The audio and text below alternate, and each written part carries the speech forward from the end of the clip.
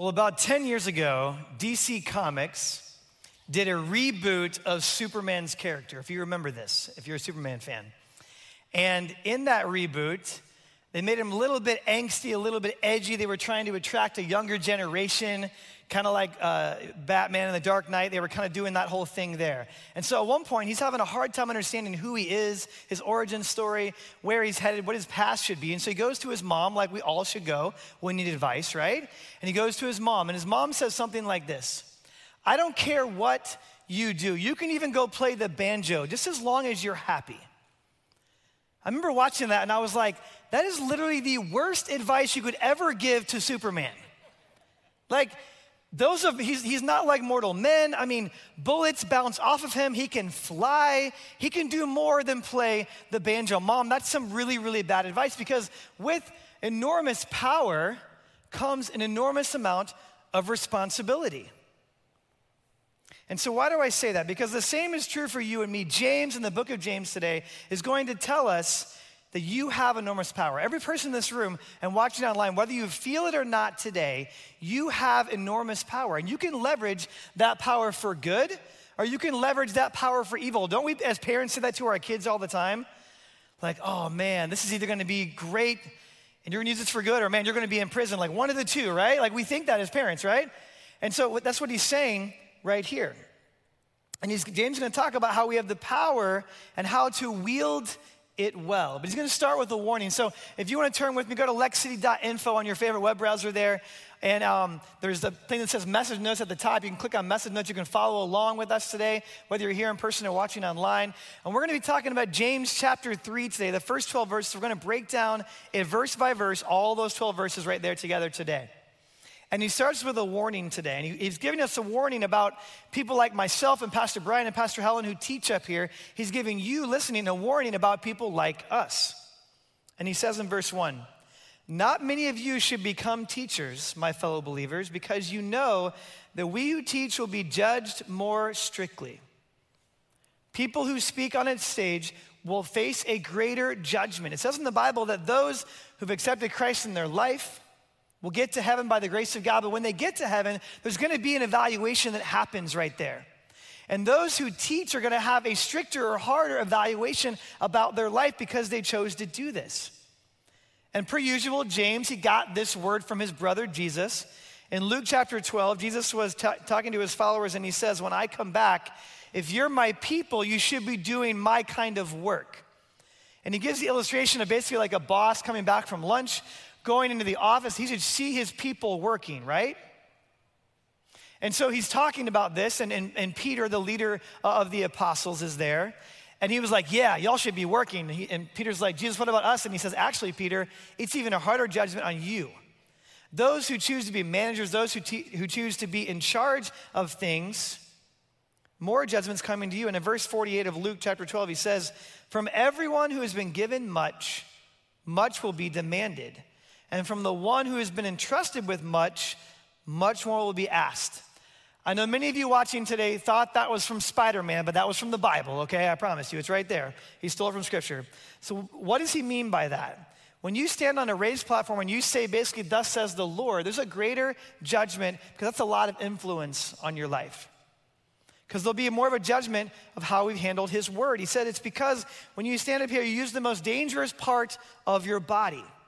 And that's where this talk is going. Today we're going to be talking about, behold, the power of words, the power of the tongue. And so when we talk about turning setbacks into comebacks, we each have the ability, when someone's walking through a setback season in their life, we have the ability with our words to pull them out of that setback and be a part of their comeback story.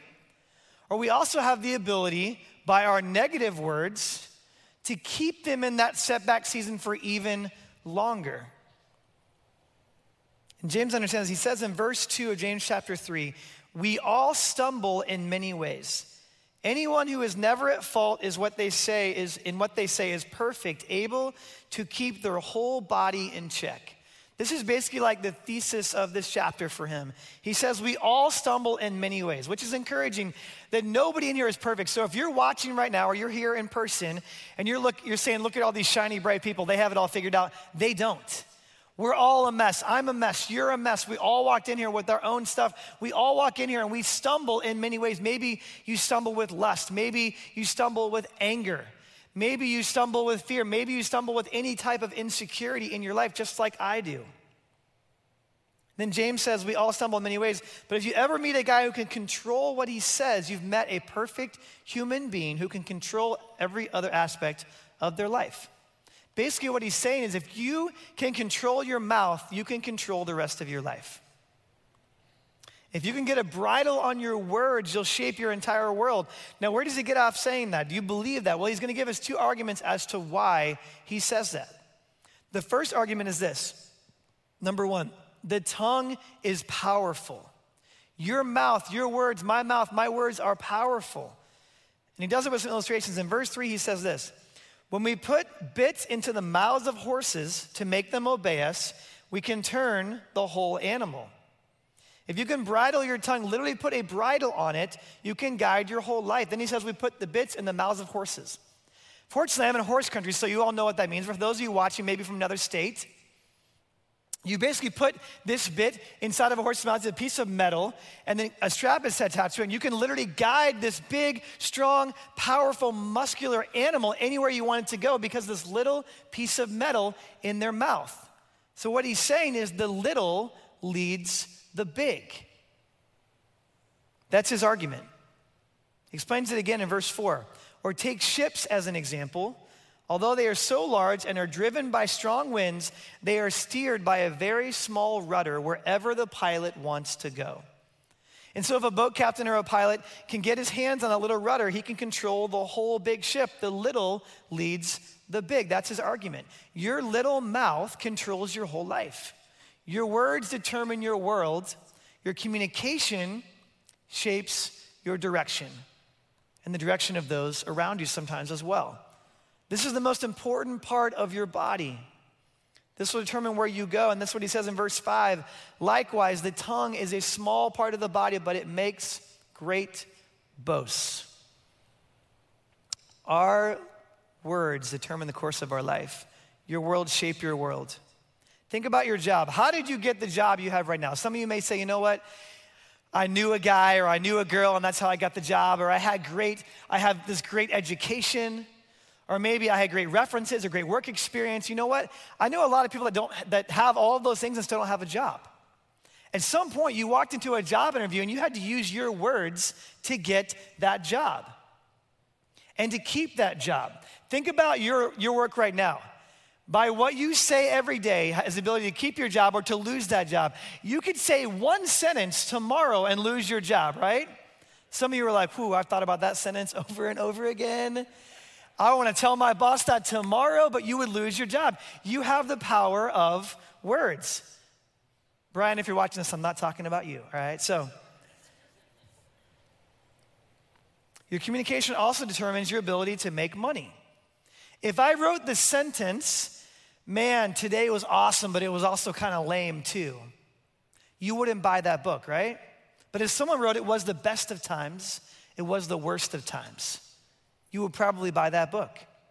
Because communication is powerful. The selection of words and the timing of those words, it's far more significant to say something like, I have a dream that one day out in the red hills of Georgia, the sons of former slaves and the sons of former slave owners will be able to sit down together at the table of brotherhood. That is far more powerful to say than, wouldn't it be cool if we all got along and stuff? Those are powerful words. The right words in the right moment can shape people's thinking and shape their destinies. Think about that. There have been speeches given that the right selection of words at the right moment changed human history. Behold the power of words. And some of you, even if you don't give speeches like that, you've seen that a well-placed compliment maybe got you your closest friend. You remember that maybe a person that was a stranger in a room with you, they quoted your favorite movie, and half of a quote of a movie began a relationship, and now they're your best friend. Some of you, a whole friendship has unraveled over a sentence. You heard them say something, and years of friendship crumbled under the weight of a critical word. Behold the power of words. The little leads the big. Your words determine your world, but not only are your words powerful, they are also dangerous. And that's James' next statement. In verse 5, he says this, consider what a great forest is set on fire by a small spark. The little controls the big, but now he's starting to shift to how little words can create a big problem. Little words can actually create a disaster. The Angora fire in California in 2007, it burned over 3,100 acres. It destroyed 242 residences, 67 commercial structures, and it damaged another 35 homes. It cost $11.7 million to fight the fire with over 2,000 firemen and firewomen doing that job. And then there was $140 million in damage. All from what they think was an illegal campfire, over $150 million in damage because someone struck a match. Charles Spurgeon, who is one of the most famous preachers of all time, when his church was having explosive growth, so they built a new facility and it sat 10,000 people and they're meeting in this new building. And during the prayer time in their service, someone stood up and they screamed one word. They screamed the word fire. And it caused a panic and it caused a stampede. At the end of the day, 7 people were dead because of one word. And Charles Spurgeon, one of the greatest preachers of all time, almost lost his mind because those 7 people died. Because of one word. Behold the power of words. I mean, think about our political climate right now. Can you imagine right now if you were a speechwriter or you worked on a campaign for any elected official right now, and think about you prepared that speech and then they get up and they make an offhanded comment, which happens, I don't know, like 90% of the debates right now, right? And you're in there going, no, don't say that. Because you know what? You know it's going to be press releases. You know they're going to have to unwind every word that they said. You know you're going to have so much work ahead of you because of those words. And you know they could lose their job and it would damage their careers. Because of the words. The little leads the big, and the words can wound deep.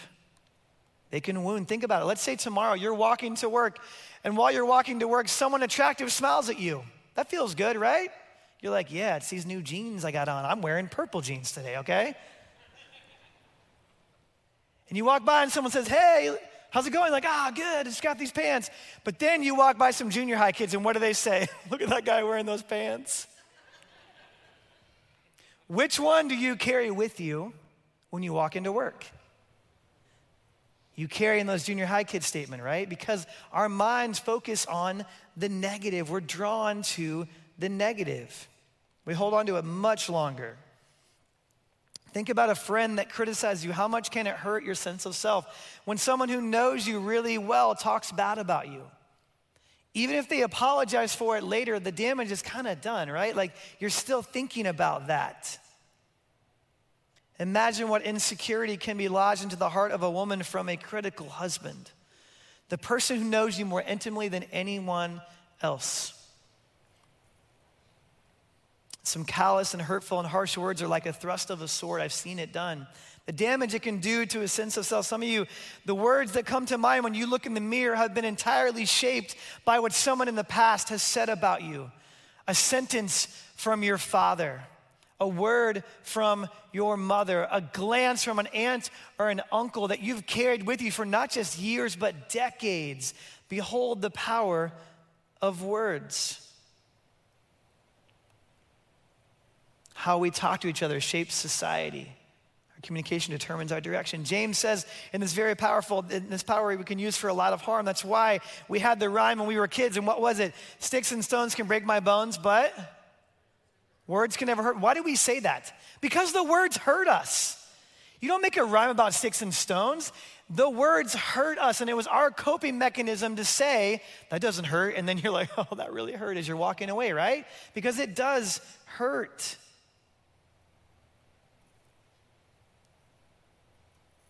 Last year, a girl from Boston College was charged with manslaughter for sending thousands of text messages to her boyfriend at the time, telling him to kill himself. And then he did. It doesn't matter if you agree with her being charged or not. What I'm saying is the words that we tell to other people, it determines their self-worth. It determines how they see themselves. We have power in somebody else's thought processes.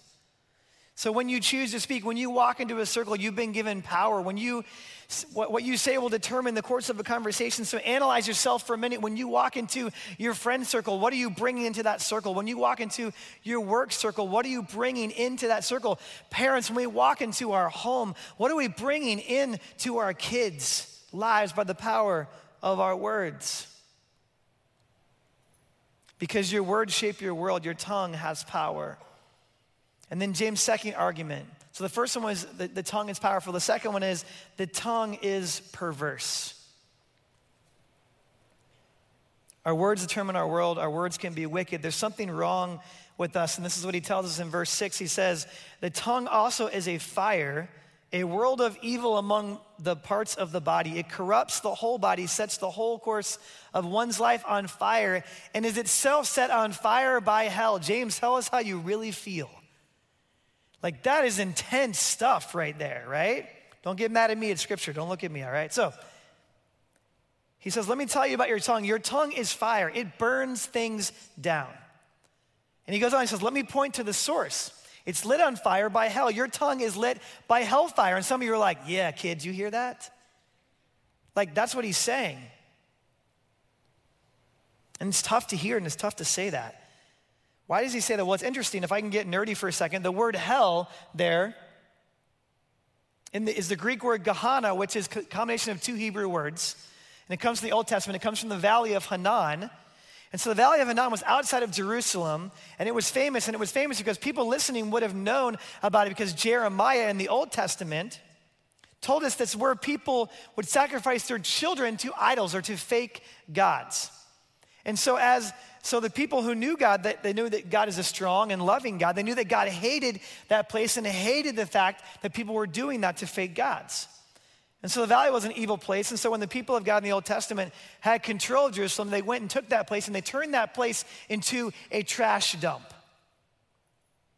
And so now that place is known for burning trash, and you get those noxious fumes, and those noxious fumes were rising. They would look and they would see those noxious fumes rising. And they would say, there is a dark place.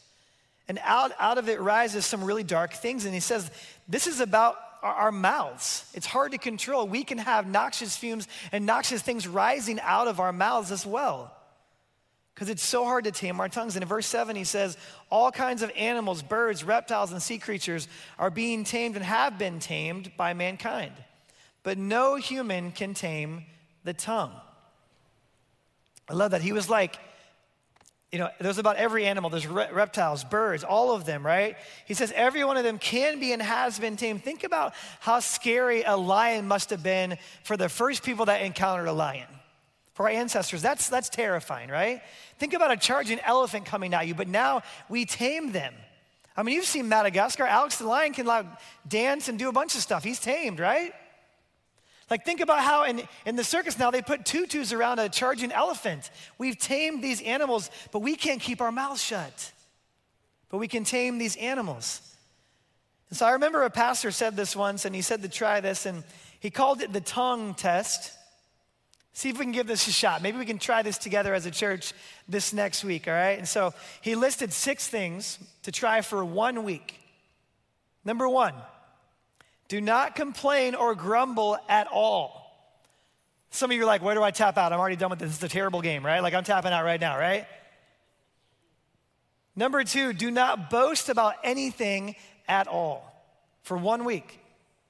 Number 3, do not gossip or repeat bad information about someone. You're like, I got to get off social media. I can't go to work now, right?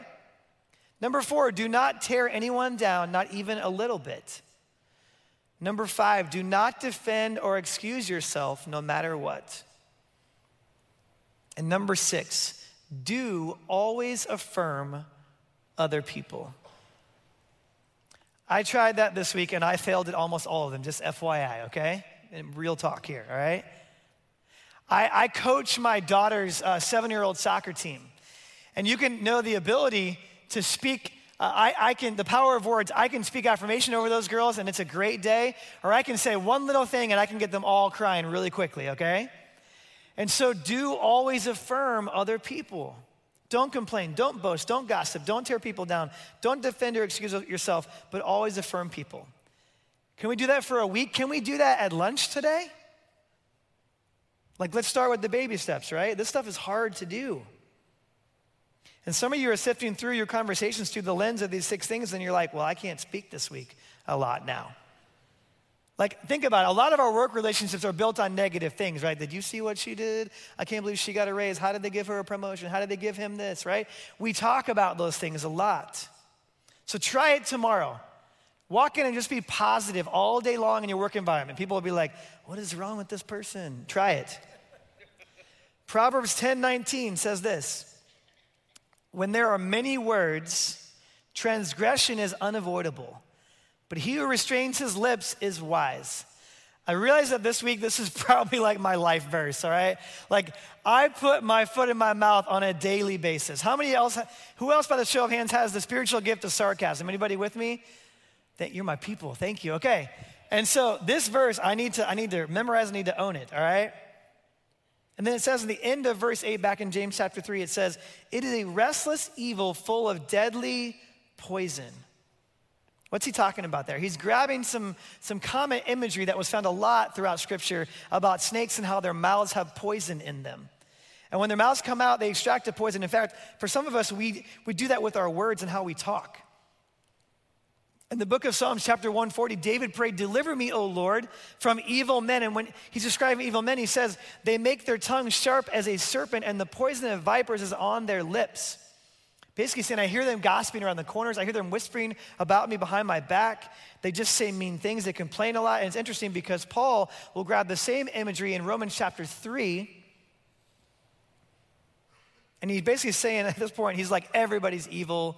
Everybody's wrong. Everybody's not doing what we're supposed to do under God.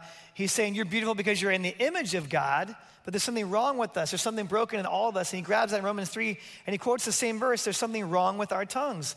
We're like serpents that the tongue is powerful, but it's perverted. And so our words guide our world, but there's a wickedness sometimes in our words. And then back to James as we continue on. Verse 9, he gives some examples. He says, with the tongue we praise our Lord and Father, and with it we curse human beings who have been made in God's likeness.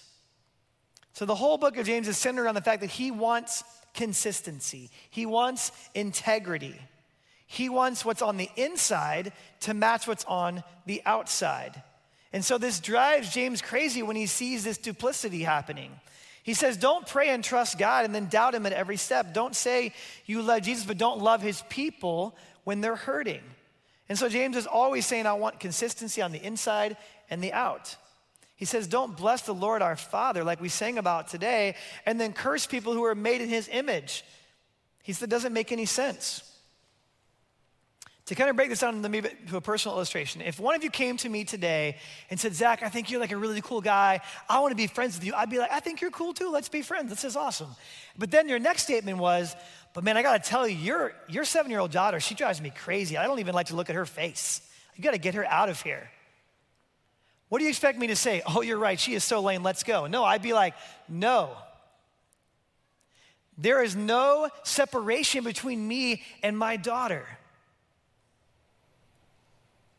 There's none. To insult her is to come after me because that's my daughter. So when you're traveling through the city or when you're going to work or wherever you see people, when you see their faces, they're made in the image of God.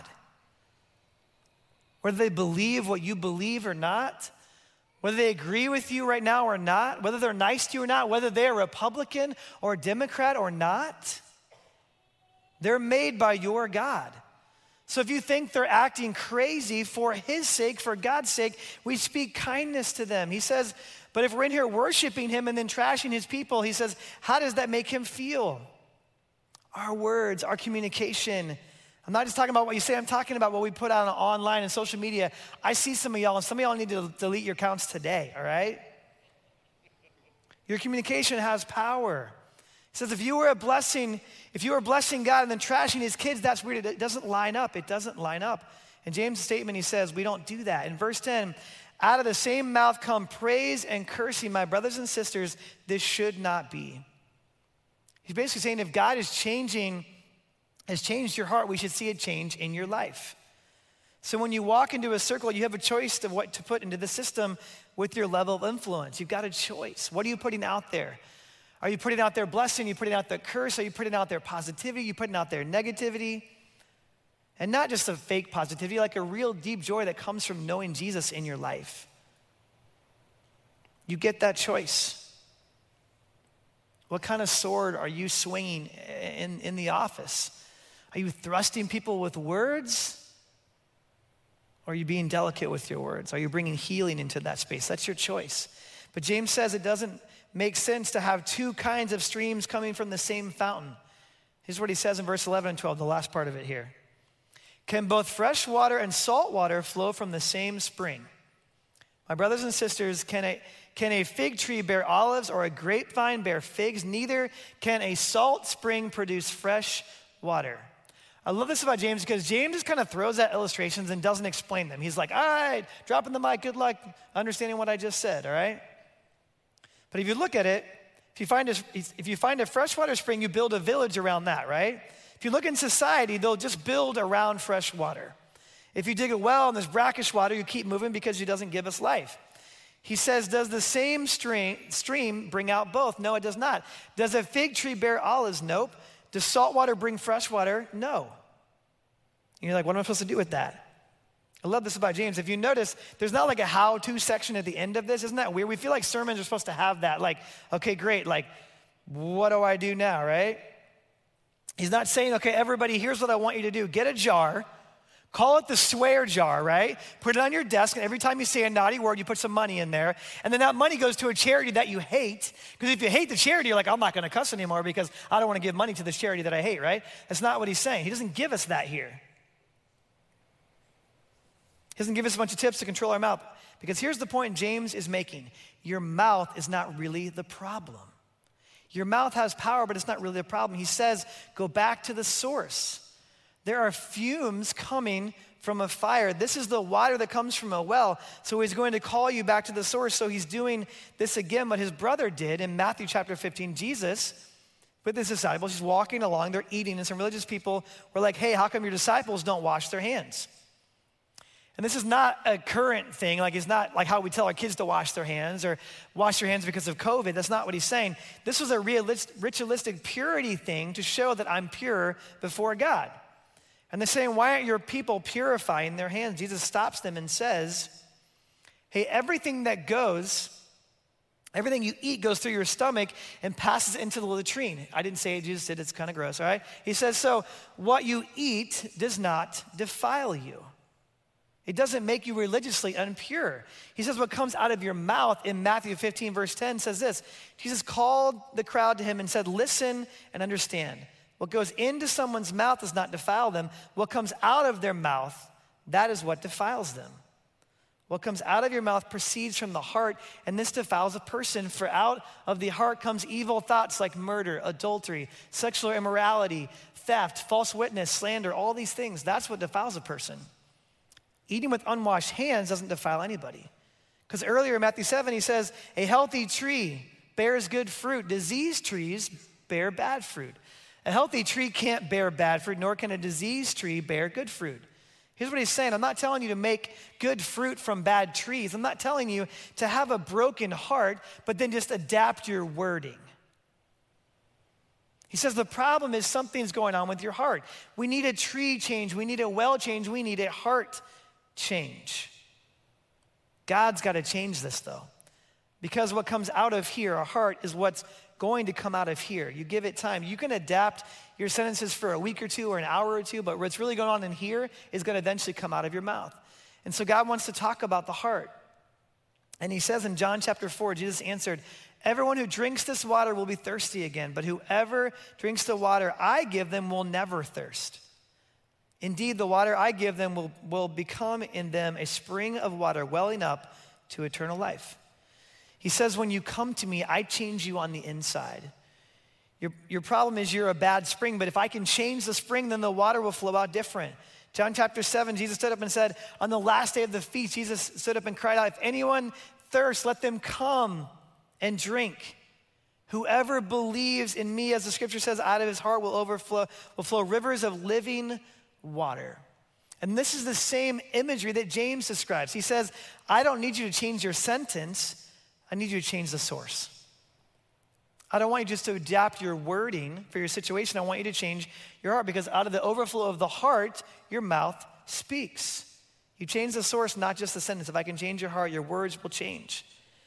Think about most of the negative things we say. Where does it come from?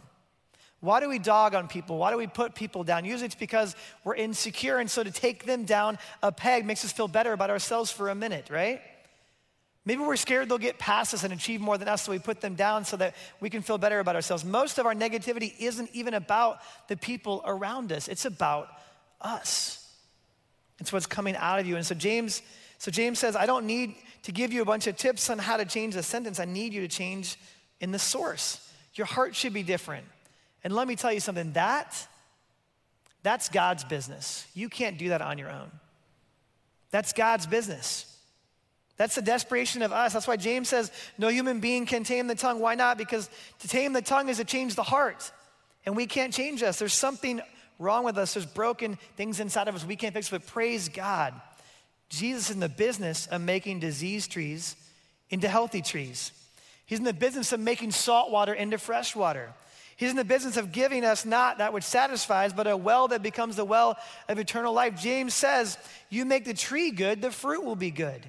You let God change the spring and the flow will be good. You let Jesus get a hold of your heart and your words will change. Because redeemed people speak redeeming words.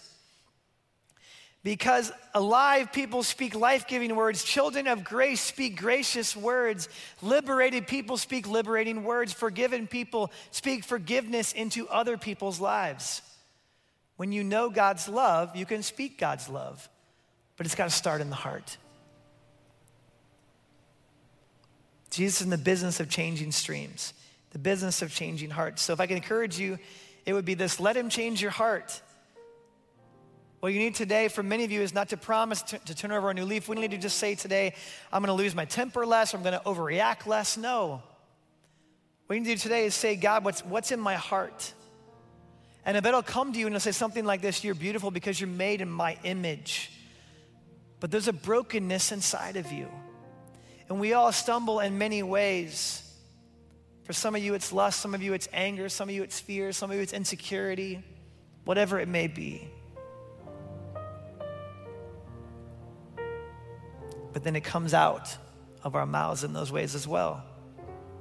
But I want to give life-giving streams today. So let me change your heart. That's what he's saying. Let me put something new in you. Let me heal the broken hearts of you. Because if your heart changes, the mouth changes. Some of you, your goal today is not to get a swear jar, but it's actually to get a Savior for the very first time today. So I want to encourage you right now in this moment, whether you're here in person or watching online, just do something for me right now. Just close your eyes. Bow your heads. I do this every time I preach because I want you to just take a moment in the quietness of your own heart between you and God. If your week is as busy as mine, you don't get a lot of these moments where you just kind of sit before you and God and just have a moment. And so maybe you're here today and you would say, you know what? I've never had that heart change.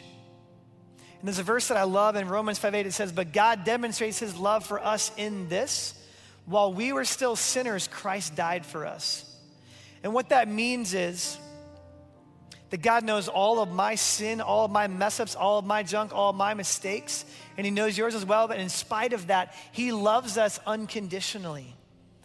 And he takes one step further. He says, I want a relationship with you through my son, Jesus. So if you're here today and you say, man, that's me. I'm tired of living for myself. I'm tired of living for the world. I know I need something bigger in my life. I know I need a relationship with Jesus. With every head bowed, every eye closed, with no one looking around. And you would say, that's me right now. I want to pray that prayer. Just lift your hand up right now so I can see you. Just lift up your hand right now. Be bold. Be bold. That's awesome. Anybody else that would say, that's me? I see your hand. That's awesome. Anybody else? Very cool. I'm going to lead you guys through a prayer, and it's not the prayer or the words that change you.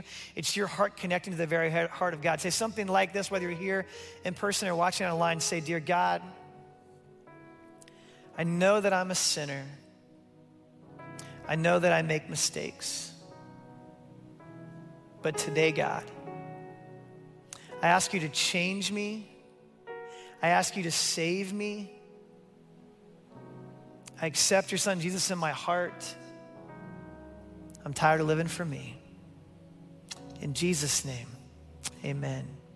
Can we just give a round of applause for those that made that decision today? That's an incredible decision. We're so proud of you. It's amazing. If you could just do something for me today, go on to lexcity.info and just click on I Pray. We'd love to just celebrate that with you, send you some next steps that you can take. If you're watching online, you can click that I Pray button right there as well, and just let us know all about that. We're really excited for you guys today.